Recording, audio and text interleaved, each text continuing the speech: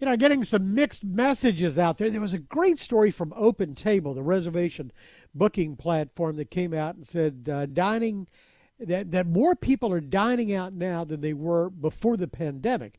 But then there was a story for the National Restaurant Association that said their most recent survey of members indicate their profitability is down. So are more people going out but spending less? I don't know. Somebody who really knows this business and has been in the business forever is Bob Sambo. You know him as the founder and maybe more importantly the namesake of Bob's Steak and Chop House, and he joins us right now. It's good to have you with us.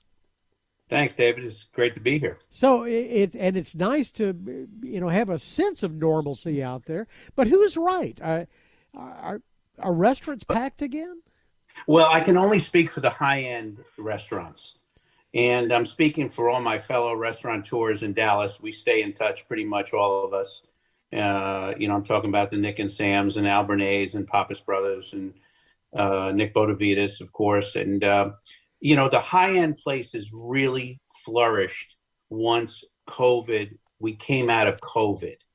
What happened was we all got terribly frightened when we can only do to-go orders, because there's no way we could ever make money doing that. And as we came out of COVID and we were allowed to open 25, 50, 75, 100%, we saw this incredible pent-up demand. And we were quite surprised by it, except the fact that it has continued. And most of us had record years in 21. But a lot of you, I thought, relied on the business patron. Well, we expense did. Accounts. Well, here's what happened. First of all, as we opened up, people from other parts of the country knew we were opened up, so they came here. They came here to do business because they didn't want to do business in New York, California, and Illinois anymore. And the people that were working here, although they didn't go to the office, and these are their own words, they'd say to their fellow businessmen, I know you're not in the office, but meet me for dinner. And that's where the business took place. Yeah. And also the regular diners couldn't wait to go out and celebrate birthdays, anniversaries, or anything good that was happening. So, yeah, we had periods where it was a little bit tough to operate because you had to wear a mask and you couldn't have certain things on the table and all that. The demand was always there. Are they spending as much money? I mean, are they getting cheaper wine with the meals? No, exactly the opposite. Exactly the opposite. First of all, we all raised prices because we had to. I have some steaks on my menu that are double what they were 2 years ago, 3 years ago. And there's zero decline in the amount that we sell of them. And people were buying good wines and drinking good whiskey and, of course, buying expensive steaks. And it was just, it's the whole nature of, it's the atmosphere that's in Texas, it's in Dallas. Listen, I'm not being political here, but I think that I'm not a political guy. So Governor Abbott did a fine job as far as the restaurant business was concerned. He let us operate. He took it slowly, and we were allowed to stay in business. Those poor son of a guns in New York and California and Chicago, my heart goes out to them. Restaurants that were around 30, 40 years are gone. What about, and one thing I think that we were able to do here, we were able to keep the jobs for those restaurant employees who are not skilled, who couldn't go get a job in tech or anything else. So the high-end business in Dallas, Texas is great.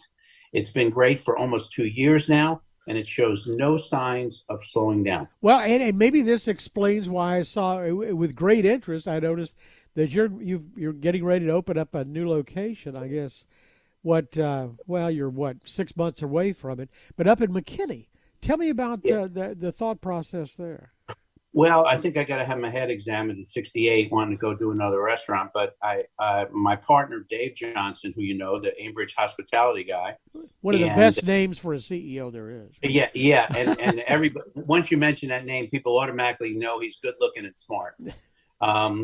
And him and his partner, David Craig, have a little development there called District 121, which is about a mile from TPC Craig Ranch, where the Byron Nelson is now. And so that area is booming. There's tremendous amount of corporate growth. There's tremendous amount of rooftops. And so I'm going to be opening there. Mi Casina is opening there. Common Table is opening there. So we decided to go up there. You're, you're an enigma, and your restaurant is in the sense that on the one hand, it's an aspirational place. You have an anniversary, that's where you want to go. You have a business deal, that's where you want to go. But also, you have so many regulars.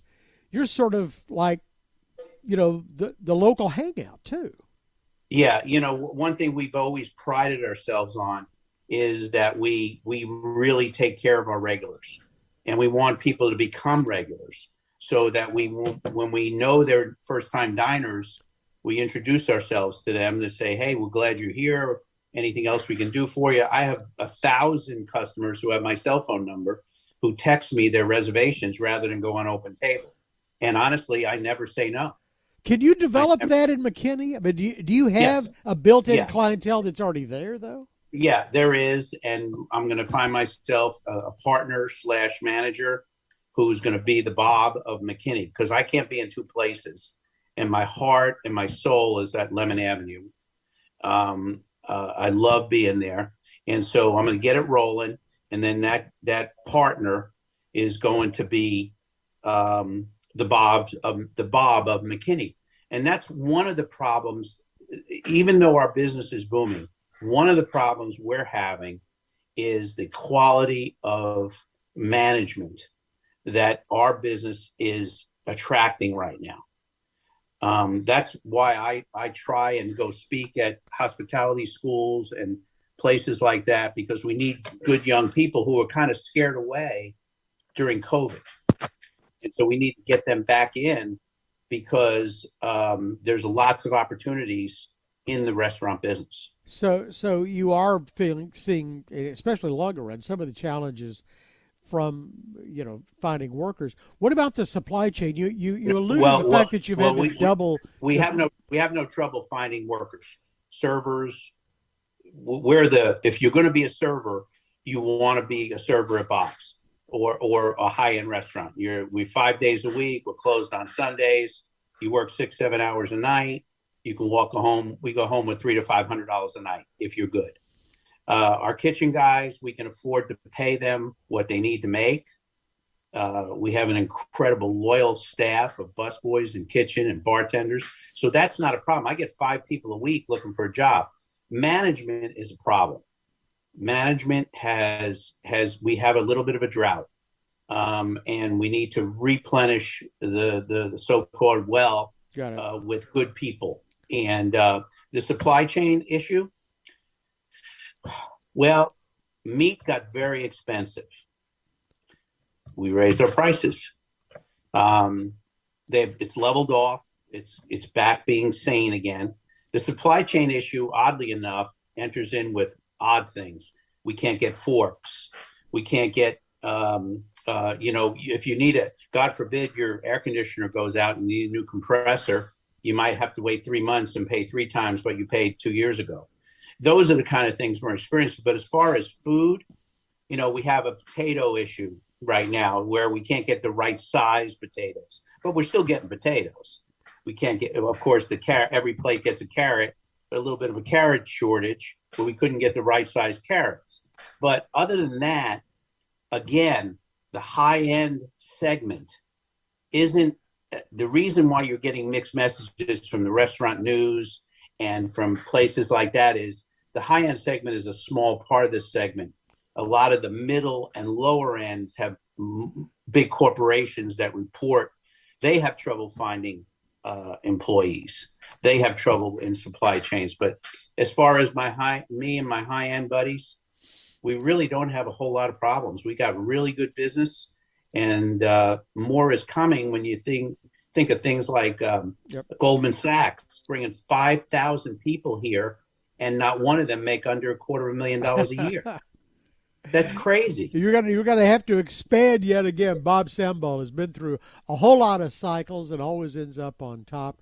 He's the founder and, of course, the namesake of Bob's Steak and Chop House. We enjoyed the visit. It's good to spend some time with you, sir. Love being with you, and I appreciate your show and how long you've been on. You're a good man, and you do a lot of good things to represent business in North Texas. Well, thank you very much, and you give our best to your partner Dave Johnson too. I will. For more of our conversation, go to krld.com/CEO. I'm David Johnson, News Radio 1080 KRLD.